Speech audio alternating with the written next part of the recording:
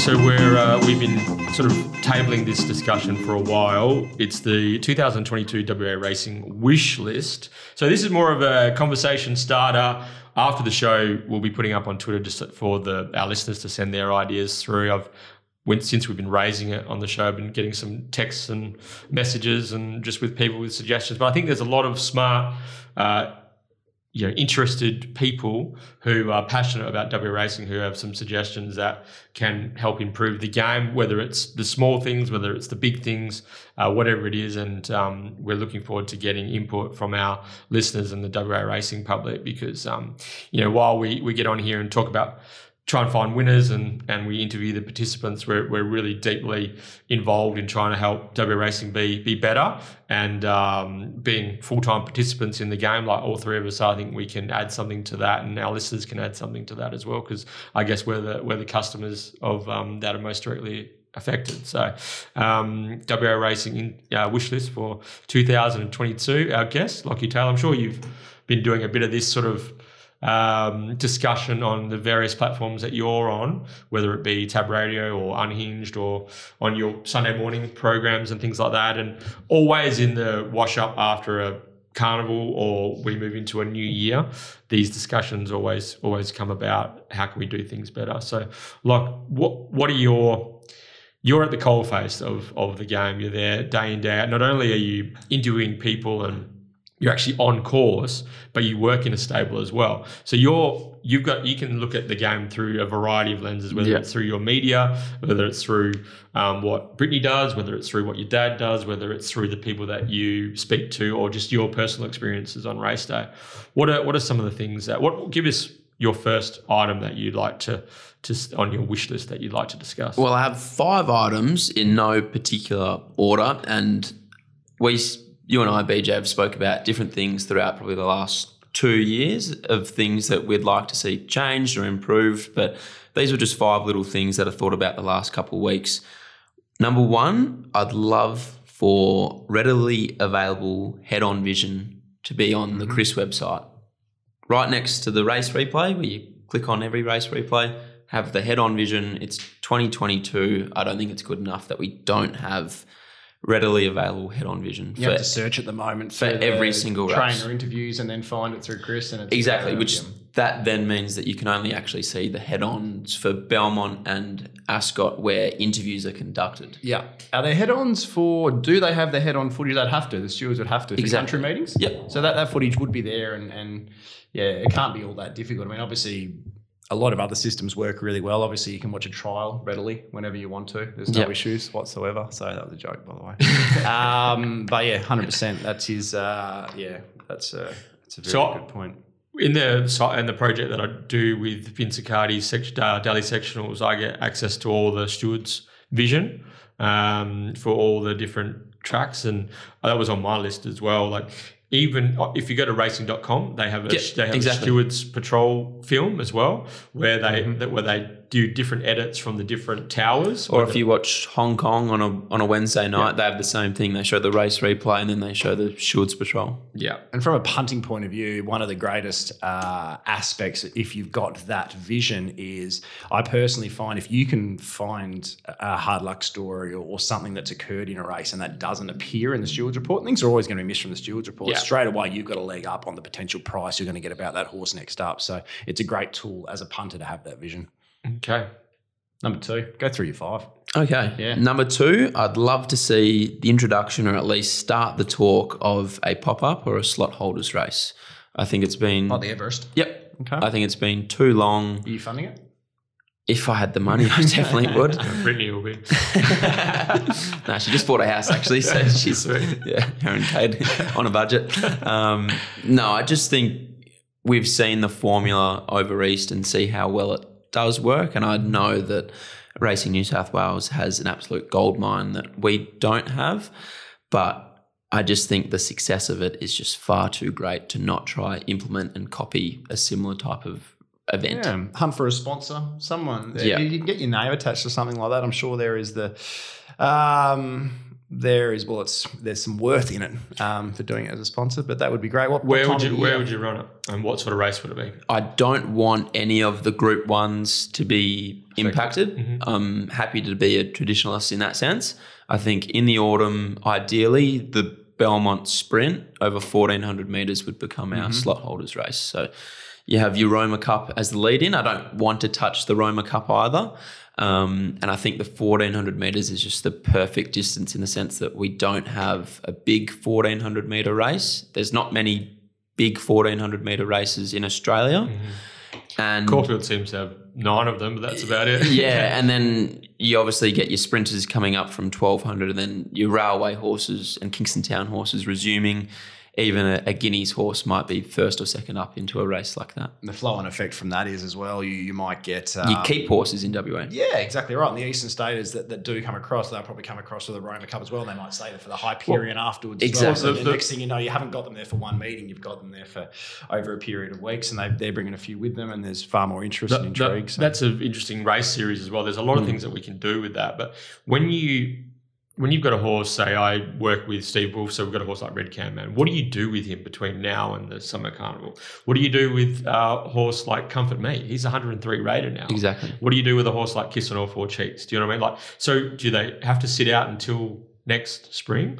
So there needs to be a way of from the Northern Sprint through to the Strickland Stakes.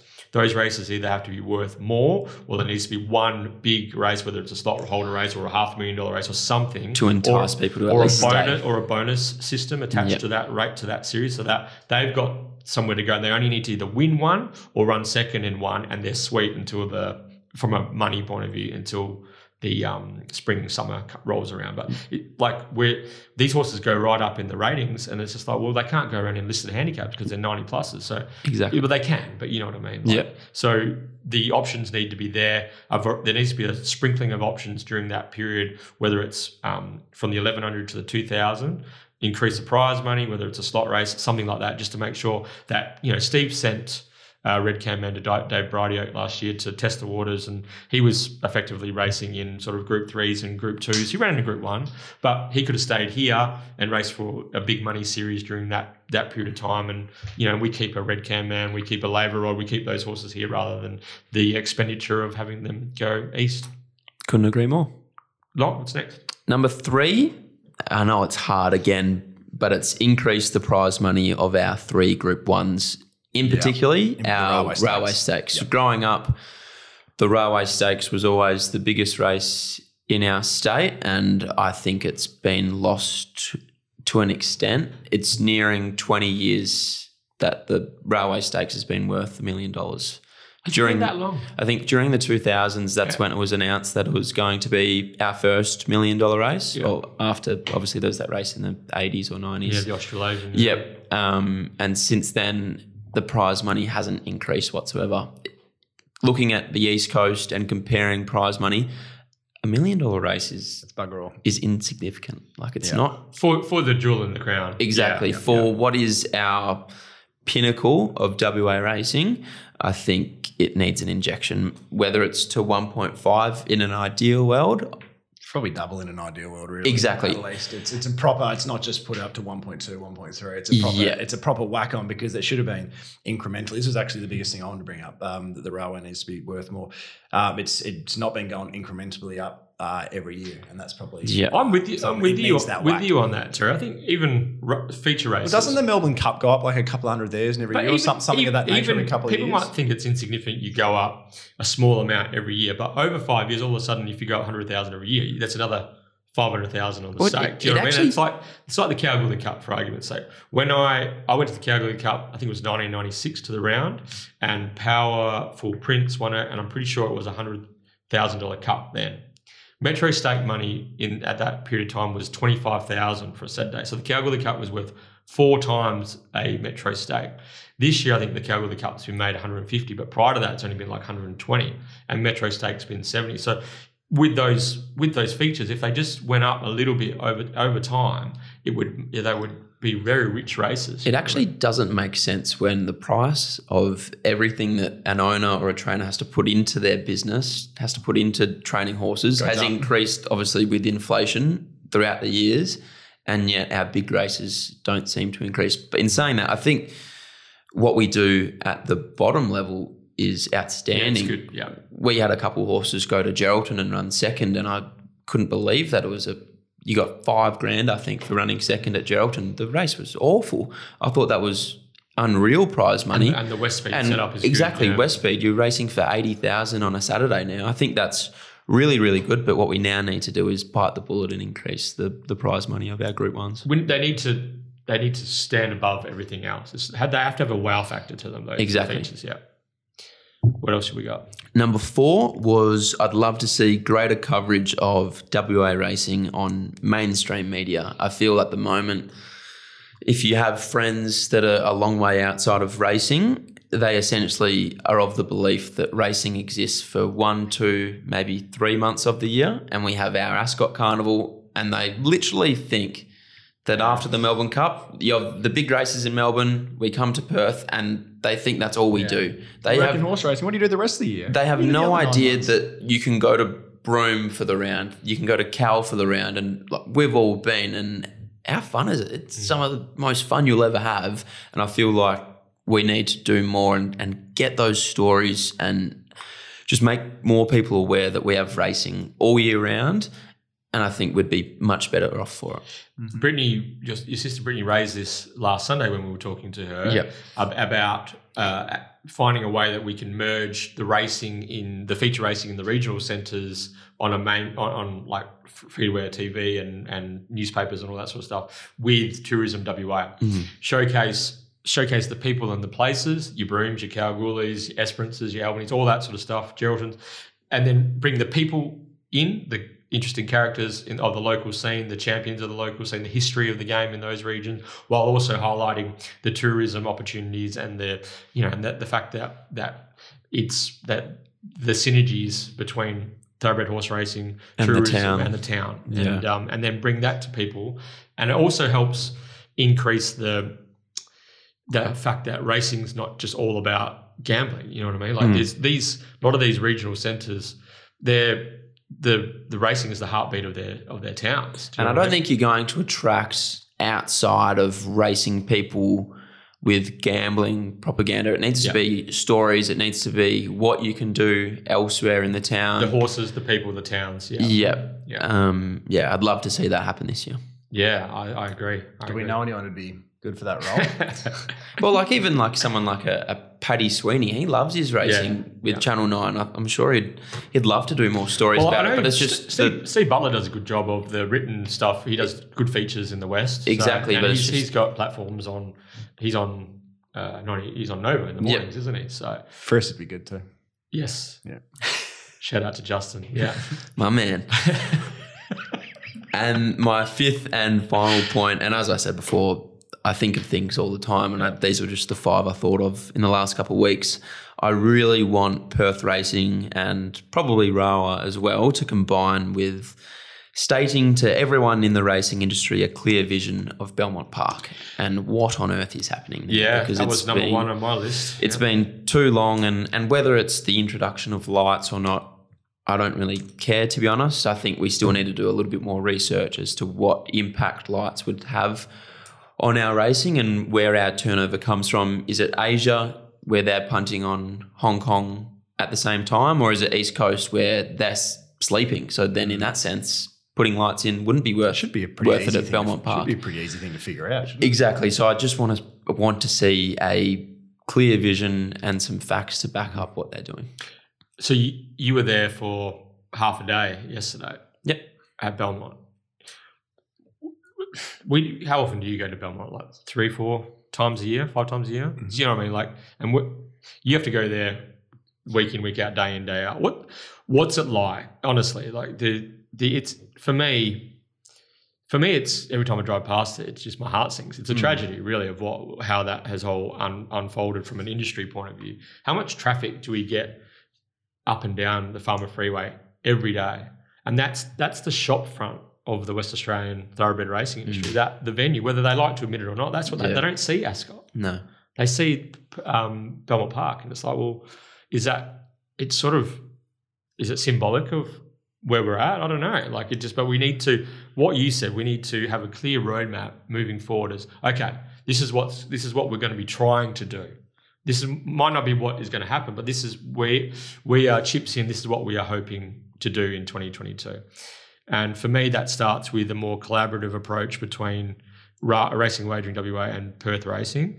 And obviously there's been some historical resentment between the two bodies, which has impacted the ability for a united front when we approach government. But our only way out of the Belmont Park situation is with we go to the government, Racing Wagering WA and Perth Racing, and we do a joint venture to... And even if that is the plan, come out and say that. Exactly. I think people are getting so frustrated that there just isn't a plan.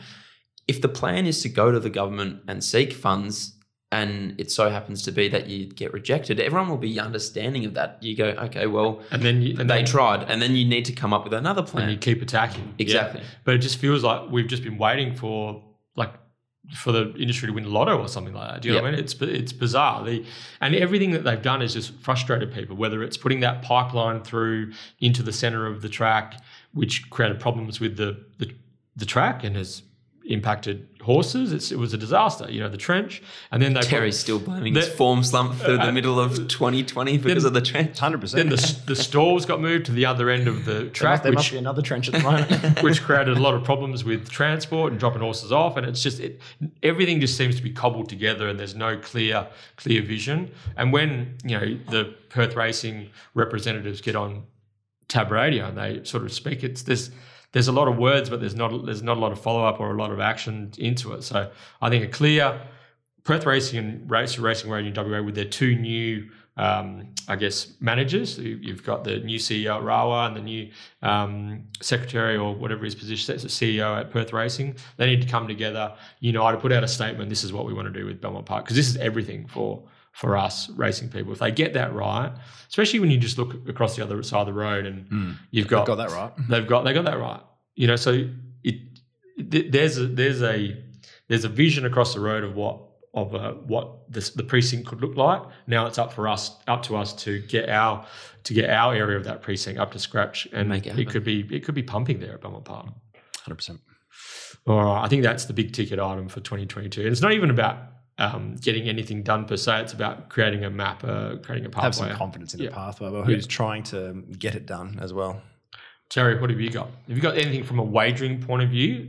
Yeah, I left that alone thinking I thought this was your wheelhouse. What? Oh, you're a professional punter, and this is your living. Well, they've brought in the minimum bet laws in Western Australia now, so that's sort of a... And what impact? So explain what impact that has had on you. Well, so the minimum bet laws, for those that are unaware, basically means on race day, for all of the accounts. So for those that are aware, your accounts can get sort of limited cut-off type things. So if I want to have a bet on, say, bet 365 on a Saturday race, I'll be able to have $2 on a horse. That's all they'll allow type thing. But on race day at 9 a.m, they have to bet you. That's every single account. That's your Sportsbet, Ladbrokes, PointsBet, Neds, etc., etc. There's about 16, 17. There's probably more of them these days. Always popping up. They have to bet you to win a liability of $2,000 for a city meeting or $1,000 for a country meeting, which does allow fixed price wagering earlier. People are going to say, well, perhaps they should, those laws should come in beforehand as soon as you release a market, and then maybe markets don't come up till the morning. But I think it's a good start in that sense. I'm actually not going to have too much of a dig at them in that sense. I feel like that's a reasonably a good push. But most of my stuff was more just around notice. Like as punters, and it's not just as punters, it's about as industry participants. I just think about it as a punter, obviously. But I just feel like there's a lot of things that are decided on race day or whatnot that could be just sorted out beforehand. Obviously, when we have abandoned meetings, and the meeting at Narrogin a few weeks ago is an obvious sort of situation, but there should be something in place where we sort of know the day before, or at worst of at 5 a.m, that morning that it's going to be called off or whatnot. With the heat as well, I mean, and meetings have been called off on the day. Like we know the forecast a day or two out. Let's have a more direct protocol. If it's going to be 38.5 and above when race one's going to be, and we know that 36 hours out, we call it off. Fair enough. On the day it's 2 degrees hotter and it's wrong. Yep. Then we're going to have to call it off on the day that's occurred. But just a little bit more notice and make alternate arrangements as well. I mean, last Saturday, what a great opportunity that would have been once we knew it was going to be 40, which was probably sort of a week out. What a great opportunity for someone else to host it, for a Pinjarra or even Esperance had a main day. And Esperance could have really promoted a big day, even if we didn't, and we left it on the Monday and we pushed it to the Monday. Esperance could have pushed that day and made that a real special day down there at Esperance as well. So, mostly for me, it's just about notice. It's just we sort of wait and give everything till the last minute when nothing can change in that sense. Even things like dual nominations, you got horses in for Saturdays and Sundays. They scratch on, they run on the Saturday, they're obviously going to come out on the Sunday. So from a punting point of view, like we just see them sitting there and we're like, well, I have a bet in this race, but I can't really have a bet. It's almost like there should be an immediate trigger that once the horse crosses the line, they should be ruled out of the market for the race the following day. Exactly right. Unless you have, I mean, there has been rare occasions. Can you? Who was the I horse? actually don't know. Who was the Can horse you that race? backed up? Yeah. You can race the next day. Kersley, stake, ran Still? a place the following day in you know the one, a stayer. Capo. Was it Capo? Capo Doro. I don't know if it was Capo Doro. It was a stayer. Went the following day. I think it ran a hole the following day as well. Michael Hayden will know this. Yeah, they're backed up off 24 hours. So it can occur, but I think you just need to maybe just let them know, like, we're actually a chance of backing up here, because I don't think many of these horses are backing up off the 24 hours. All it takes is a little Cadet Stewart to go ask the trainer, do you know if this horse is going to back up 99 times out of the 100? The trainer will say no. Exactly right. For me, it's just about notice for everything as well. Do you think there should be a time when markets are released? I'd be a big fan. I'd be a big fan of all markets being released when minimum bet laws kick in, at 9 a.m. So how do you? It'd be an absolute wild ride at 9 a.m. I'd have to it'd be a free for all. So it'd be exciting because you'd see it's so funny. Like at the moment, there's somebody. So what happens at the moment is 365 goes up. Everybody is cut off 365. So nobody really moves those, right? Green tab then goes up. New South Wales then go up, right? Somebody in the last couple of weeks has started betting as soon as green tab goes up. So green tab, usually Sportsbet and everyone else, as soon as Sportsbet go up, they all follow Sportsbet, okay? But that's usually 5 minutes later, an hour later, 2 hours later. It varies, but it's usually after green tab and a good portion of time. Somebody at the moment has obviously got a marked green tab account, and any real obvious ones, like yesterday, I think it was like Mosquito went up $6-7 and they backed it straight into $4. And it's just, do you know those obvious ones where you probably only have to do sort of 10 minutes for them? You just know it's sort of the wrong price type thing. They're getting knocked off, and then everyone else is just following them with those knocked prices. So look, from a punny, that's also just me whinging, because it's hard to watch, and you're just a little bit disappointed by whoever's doing that on one account. But I'd love the idea that I've never ever liked the idea that you can say to Joe over there, oh yeah, mate, you're a dog shit at this. You can come and have as much as you want. You can do thousands this week, and then the next play, oh no, you got half an idea. I'm not going. How I understand it's a business and you've got to try and make money, but that just doesn't seem right. That you can take bets, like it's like reverse Robin Hood. Like you can't just take bets from people that have very little idea and go, hang on, you've got some idea. Like I've got mates who aren't very good, but they've been cut off. Oh, they've got some. They're showing some now, or some. It's usually a penchant to mainly just take the early prices. Yeah. But people love jumping and taking the early prices. So, I think in that sense, something's majorly has to change. But that's just not WA. That's Australia wide. So I'm just curious how you run your business in the way that. So do you have to just sit by your laptop refreshing, waiting for markets to come out? Well, country racing is probably the best one to discuss. So there's one I wanted to back at, where are they racing today, Lockie? Jesus Christ. Geraldton today. There's one I wanted to back at Geraldton today, and I look at the opening price, and it's a healthy, and it was always going to be a healthy double figure price. I don't look again until 9 a.m. I just hope when I click back on at sort of 8:50. I load up my 16 tabs across the screen. I put the bet in all 16 tabs to win what I know the minimum bet law is. The moment it hits 9:00, I start hitting confirm. Mm-hmm. That price goes before. It's just bad luck, basically. So that's basically how I run the business for for country racing in that sense. I have to wait till. It's like a sweatshop with one person. It is, and I tell you what, I've just signed up this morning. I was actually just telling you. Can't you get dynamic odds to do all that for you? How's this? I'll give you this. So and I'm just going to name as well. At 7:56 this morning, I signed up to Moneyball. All right, I thought, why not? I just had another Great movie, by the way. It's a cracker. It's funny when I Googled them, that's what came up as well. Usually, yeah, that's how big they are. So at 7:56 a.m., this is the email I got. Welcome to Moneyball, home of the always boosted multi, etc., etc. That's at 7:56 a.m. Good start, strong. 9:15 a.m. We're writing to let you know that we've made an update to your account concerning your account's eligibility. As a result, your account will no longer be eligible for et cetera, et cetera, et cetera. So I lasted 81 minutes with Moneyball. Yeah, so it's just, I'm sure they all share details and whatnot. And They probably share a database. Yeah, I just can't see how it's not more... how it's not more regulated, I guess. It's just so in your face. Like if you're it's a bit like a casino, isn't it? The house always wins. So I guess the thing I'd say is the NBLs probably should kick in as soon as you put your markets up, and then everyone might start putting their markets up on the morning of the race. So like Bet365, as I said, the markets don't move anymore because anybody that had a 365 account gets cut off that quickly. It's not even like, it's actually just a fake website now. So, yeah, that'd be the thing. I think as soon as your odds go up, NBL should kick in. But, yeah, that's an Australia-wide thing, not just WA. Anything else? No. Trials. Fix your trials. Come on. Trial vision? Just fix the trial vision. While we're on the trials, can we fix the trial colours situation? It annoys me tremendously. Some jockeys have a better camera for the Larkhill one. I want to see, because half the thing, I watch in trials sometimes, I'll just watch the first 10 metres. Because I just want to, because with my speed maps are, as you know, one of my biggest things, I can't see how well a horse is jumping at all. It's head on from 400 metres away. Yeah. I'm barely lucky to see straight the at horses. Larkhill in the bin. Oh, absolute shocker, isn't it? Barry Crocker's. What is Larkhill? I actually don't mind Larkhill. I don't They have a good game of cricket there. I think Larkhill serves a good purpose, but just... I thought you were going to say serves a good burger or something. They actually do. I love that canteen. Yeah, right. What was I saying? But back straight trials, even... For instance, we had a 2-year-old on debut yesterday, and because it was Magic Millions nominated, we don't usually go to Larkhill, but we had to go to Larkhill. It was just a timing thing. Yeah.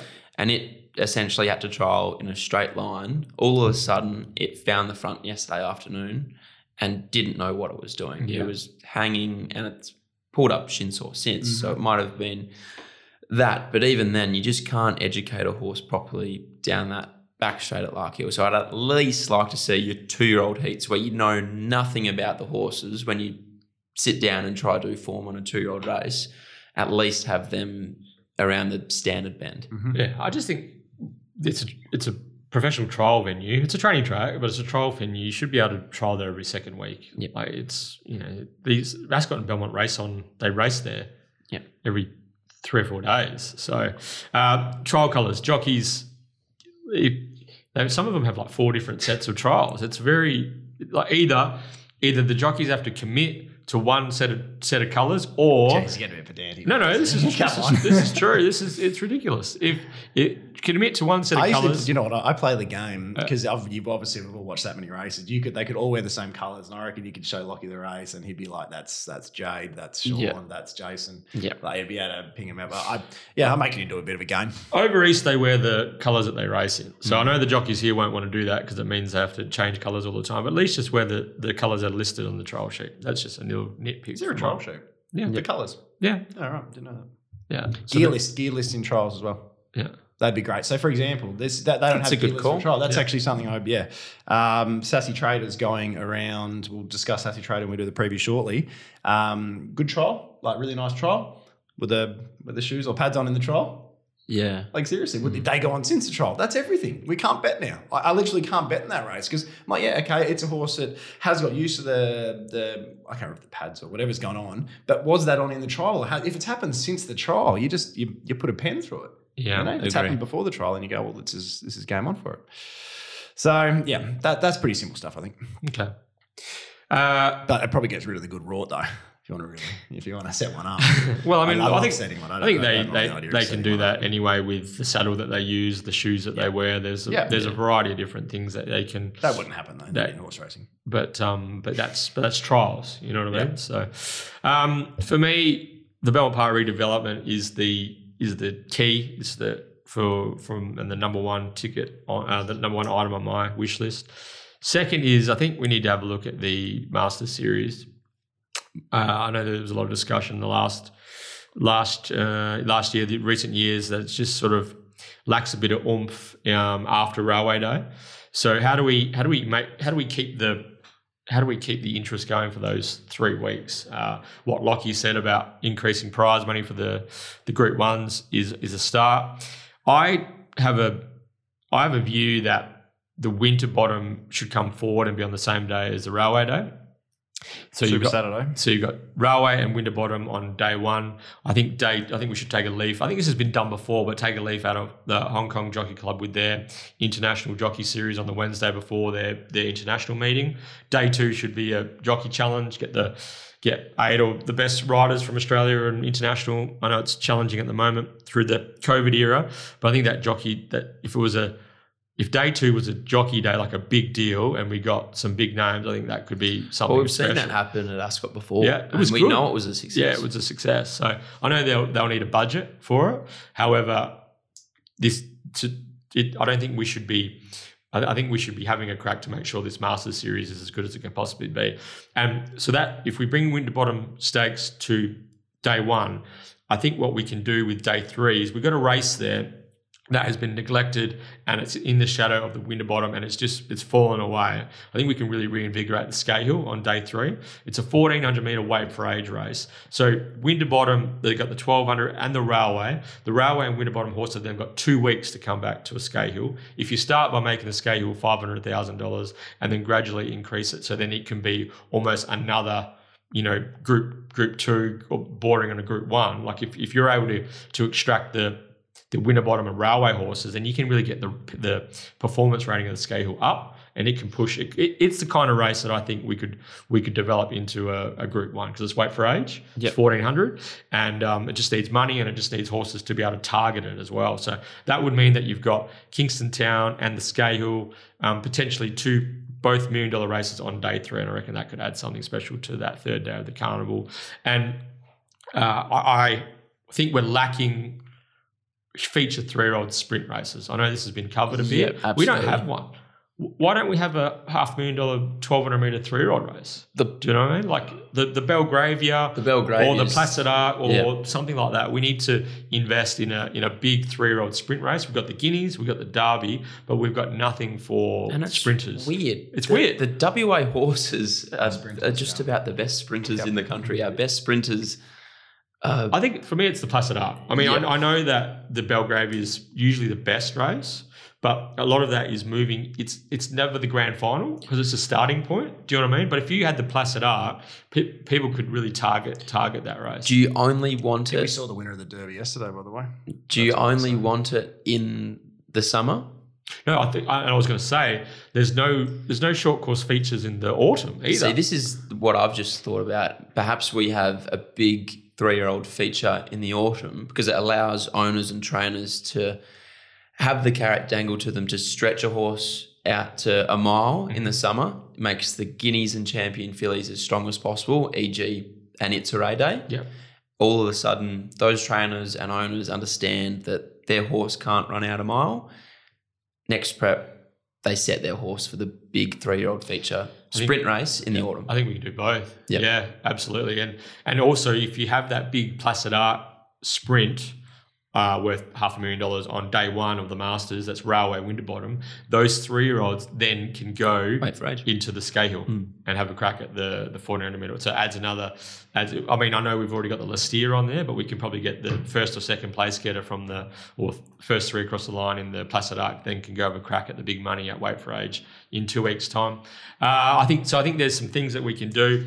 And I know Chris Parnham copped a little bit of heat for his comments on the Perth Cup, and I can see that he, like me, he's a traditionalist at heart, and yearns for the days of old when it comes to the Perth Cup. But I think we've got a perfectly good 2,400 metre handicap there that just needs investment and just needs a committee and an industry to believe in it. And I think it could still be something special with prize money and with maybe changes to the handicapping scale a touch, maybe bringing the minimum back a little bit. And then you can get your Regal Powers to start in it. You can get your really, really good horses to target the Perth Cup. Make it worth a lot of money again. And just if you build it, they will come. Believe in the race. You can't just keep taking away everything that's good about that race. It's lost its 2 mile. It's lost prize money. It's now an afterthought. 6 weeks after, or 6 to 8 weeks after the Railway Stakes. Like, it's a perfectly good traditional time-honoured race that is part of the fabric of Western Australia. Invest in it, believe in it. I reckon it could be special again. What's the minimum in a race like the Sydney Cup? I know it's over a little bit. I think it's further. 51. Yeah. So maybe that's something we need to do. Yeah, I think that's the key. Spread the scale. And even, I think the minimum, it's a very touchy subject with jockeys, which is fair enough because it's a safety issue, right? Yeah.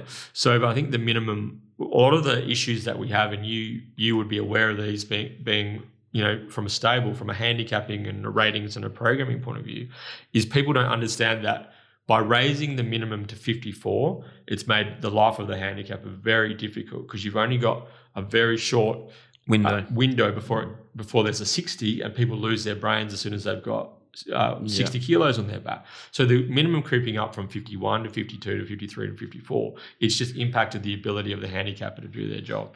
In Hong Kong, they have a 10 kilo, 20 pound spread. 51 minimum, 61 top weight. Yeah. I'm not advocating that for here, but if we could get an 8 kilo spread, it just changes a lot. I might go back and do the maths from this year's Perth Cup. Yeah. Essentially make it a 52 minimum and see how many of those riders could have rode 52 except 53 that it was. And allow them to ride overweight if they want. The trainers want to. Exactly. So I think we can look at that for one-offs, even if it's the Railway and the Perth Cup, you know what I mean? Reduce the minimums, make them more true, like greater handicaps. I mean, the Doncaster and those big handicaps, they're all 51 minimums. I'm exactly. Positive. So if they do it over East and they race for more money here, why can't we do it here?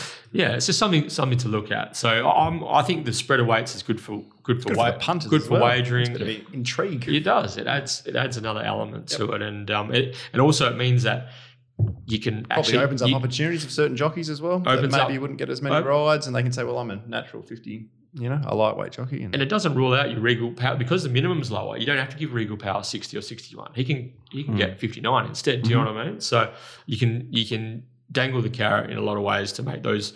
If you're pumping a lot of money into railways and Perth Cups, then you got to make them handicap accordingly. So you handicap from the top down. Yep. Why should Regal Power get 63 or whatever it is in a Perth Cup? Like, it's ridiculous. Like, that's our best staying handicap. It should be from the top down. So that's good. I never thought about that. From the top down, that's a really good point. Now there's big ticket items. I think everything falls behind Belmont Park redevelopment. But for the future of, I think there needs to be discussions around on-course stabling at Ascot, as well as the training schools for not only for apprentice jockeys, but for people wanting to learn just the basic, whether it's to be farriers, whether it's to be trainers, whether it's to be whatever it is. Try to make racing a real career pathway for people, rather than it's just a job. Like, make it a career. Put some real TAFE sort of certificates behind it. And also, to become a trainer, you need to do X amount of years in a stable. You need to work underneath an open class trainer. You can't just have $20,000 in the bank and then all of a sudden you're a trainer's life. For those who don't know, that's literally what it is. Yeah, you just need the money and pass the test. So and the test is essentially you get given like a list of gear and you have to say which gear it is, and you have to be able to saddle up a horse. Yeah. That's just about the extent of it. So if you made it a more professional training program, then people and also being a thoroughbred horse trainer isn't just about conditioning horses. There's like 25 different aspects of that role. So people take on these roles as young, and they're not aware of everything that it entails. So I think there needs to be some training and education around that in order for us not to lose people, to the good people who know horses, good horse people. They get jacked because they can't make any money, and then all of a sudden we lose them and they're off doing other things, and then that's it. We've lost a generation of educated horse people to help drive the industry forward. I'm with you about the Stewards Patrol film. I also want everything on Chris to be shareable. So all replays, and you should have like a share option. We know how Tab Touch and even racing.com, they do that the last 400 meters where it gets put on Facebook or Twitter. Yep. I think they should have a shareable race option for the last 400 meters. And so the more races and the more exciting finishes we see on Instagram, on whatever platform it is, Facebook, Twitter, the more easily shareable it is. So at the moment, obviously you do the communications and media for Steve Wolf. Yeah. What's your process to be able to put a race replay up on the Facebook page? Yeah, so I just basically have a piece of software that downloads the video, but not everyone has access to that. So it's pretty like, the shareable content that the AFL puts out. Yep. It's like you can send it anywhere, email, WhatsApp, Snapchat, whatever you want to do, it's there. I think racing needs to move into the how people consume their media, and because like if you own a horse and it wins a race, you just want to be able to share it easily. You can't even do that. Yeah. Well, half the time, Simon Merritt and the guys at Western Racebook, they're not obligated to put those race photos, those winning photos on social media. He just does that just for the game. And maybe Simon needs to be employed by the industry as well to go out just to take photos and make them more shareable as well, rather than him having to release only a certain amount of photos because it impacts his ability to make money as well. Exactly. So I think we can do a lot better job of photos, of sharing racing, of sharing good stories. I think we need to start encouraging more people to share their rehoming stories of their horses, make that a real feature online of like success stories where horses transition from horse racing to dressage, horse racing to show jumping, eventing, whatever it is, or finding new loving homes. I think that needs to be broadcast because that's a real focus of what we're trying to do in the horse welfare spot that we're in at the moment. I think we do a good job of that. I think we can do even better so it crosses over so people can see that we're good custodians of the game and that we're really looking after our horses. So I've got quite a few things here, but one last thing I wanted to run past Terry, whether that would help him from a wagering point of view, is Caulfield has a weather station and you can log into it. It's an app. That was something that... Yeah. What about if there was a weather station, even just starting at Ascot and Belmont, that you can log into on race day, you can check the track, the track manager can plug all the data from that track, what they've done to it in the last week, while more importantly measuring the wind and temperature. Well, probably not more importantly actually, but probably as importantly is what they've done to the track as well during the week. Yeah. There was a meeting a couple of months ago and I was talking to Pistol Pete, who was on course as he always is, and I said, geez, they're not making an inch of ground today. And he goes, no worries. No wonder. There's a big reasonable easterly. And I said, what are you talking about? I'm looking at the news, the Wind website. Wind Willie. Wind Willie. And there was... It wasn't even one instance. This happens all the time. Yeah, and it's just completely wrong. But there's we can't get that correct data. So that's I think that'd be everything. Is it essential? It's essential, isn't it? Oh, I would say so, yeah. I actually don't know if the interstate tracks do it. Now you're saying they definitely Caulfield's got an app that you download in it and you can plug into it anytime. And Flemington, you can access it on their website. Yeah, that'd be anything. So that would be, that'd be huge. I'd love that. I'd love to have a weather station. I'd love to hear more from the track manager as well, whether it's a Friday, Lockie goes out there on a Friday, does a track report, gets posted on Twitter, Facebook, Instagram, whatever. This track this year, I went through it last night, something like 35, 40%, and my notes are a bit sloppy, about 30, 40% of the tracks. Meetings at Ascot this year, the rail's been off or has not been a good spot to be. And I mean, when do we see like on Monday, we see a nice easterly and then, oh, hang on, you don't want to be leading. With a nice easterly at a true position. It puts us... If you watch some of the head-ons, and what about this some races where there was horses, there was nowhere even near the rail. Yeah, I mean, with you guys had Laurentinio going around, and it was funny because we were talking earlier how it looks great for Laurentinio, the easterly back to the true. This could be just go to the front and off we go for Lactar. And I think by the time you guys are jumping, you're probably instructing Lactar to get off the fence in the straight to some degree, won't you? Spot on. Yeah. So exact words come 3 or 4 off. Come 3 or 4 off. That's no good. That's fine though, but it'd be nice to know why that's occurred. If there's So with I sort of record bits and pieces, random bits and pieces, and see if there's any sort of correlation. And then if those same conditions are going to appear again, then I can go, okay, well, this is probably going to happen because this is the reason that occurs. And we talk about track condition. It's the end of us because we can never figure out how exactly it's going to play. And I think these days I more so than anything just allow for a fair track, regardless of what it's going to look like. But this week, and I'm looking forward to discussing this, it goes from true to 6 meters. We're skipping a lane. We're skipping the 3 meter pad. I can't remember the last time we've skipped a pad. And imagine if Lockie was out there interviewing the track manager, and you can ask why. He can ask why. He can explain. We just can't sit here and have all these theories about it. We can actually ask, walk the track, get a look at it. What have you done to it this week? What are we expecting for tomorrow? I think it would be great. So last couple of ones for me before we move on to the preview is affordability on race day, especially at Ascot and Belmont. I get this a lot from people when they go to the races. I don't know how much beers cost these days, but they seem rather exorbitant. And they're not. No, they're the right price. You reckon? On the race course? Yeah, 100% they're the right price. Well, the people go to a bar or a nightclub, not a nightclub, go to a bar, and you're paying just as much. But is that what we're aiming for? Yeah. I think that they've got to still make money if you want to spend money. So yeah, I don't know. I don't think that's an issue. Okay, so cheap. I got cheaper food and beverages at the rail, even just cheaper options for even the food's not that bad. I don't think. What do you probably?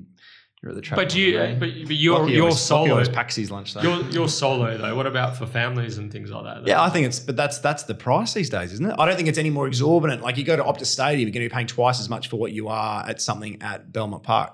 Still. Yeah, I don't know. I'm just trying to be devil's advocate with that. No, that's fair enough. I'm just going to be. I don't think that there's too much of it. You can still go to Belmont. I'm pretty sure I got a sandwich there for about $8. Yeah, that's normal, isn't it?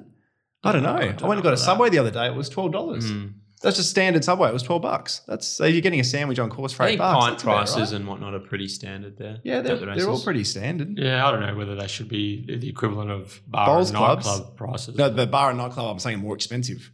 Yeah. Well, especially with nightclub would be, I presume. Last couple of ones. You know, BJ, you're out at the bloody Paramount more than me. Oh, yeah. Last couple of ones were Perth racing. What is Perth racing? What does it mean? How about we go back to the WA Turf Club? I think that needs to be revisited as well. You're a member of the WA Turf Club. You're not what is Perth racing? It's this legal entity that means nothing. I think we need to go back to making membership of the WA Turf Club mean something, and being a part of a club actually means something. You won't see the Victoria Racing Club changing their name to Flemington Racing anytime soon. So the Perth Racing is just wild that they even trade as that. WA Turf Club. Have a think about going back to that. And my last little wish list, which is just an idea that I have that I want to look at moving forward, is WA Racing. You're going to laugh at this, Terry. WA Racing trading cards over the Masters Series. I reckon that'll be a bit of fun. Every person that walks in the gate gets a packet of trading cards for over the 3 weeks of the Masters Series, and I reckon the kids and the families and racing people would love it as well. Trading cards are huge, by the way. Jockeys and trainers? Horses mainly, but jockeys trade them. I can't wait to get the Jimmy Taylor Gold. That's what I was about to say. I'd love to see my dad's big forehead on a card. The Jimmy Taylor Gold, that'd be good. I'll give you a Regal Power, an Elite Bell for a signed gold Jimmy Taylor. Anyway, that is it. That's our WA Racing wish list. Going to put this on probably a separate audio file for people to listen to and consume. But also, we want your ideas. So there's lots of smart, invested people. Get your ideas into us here at the And if you disagree with us, let us know. Yeah, 100%.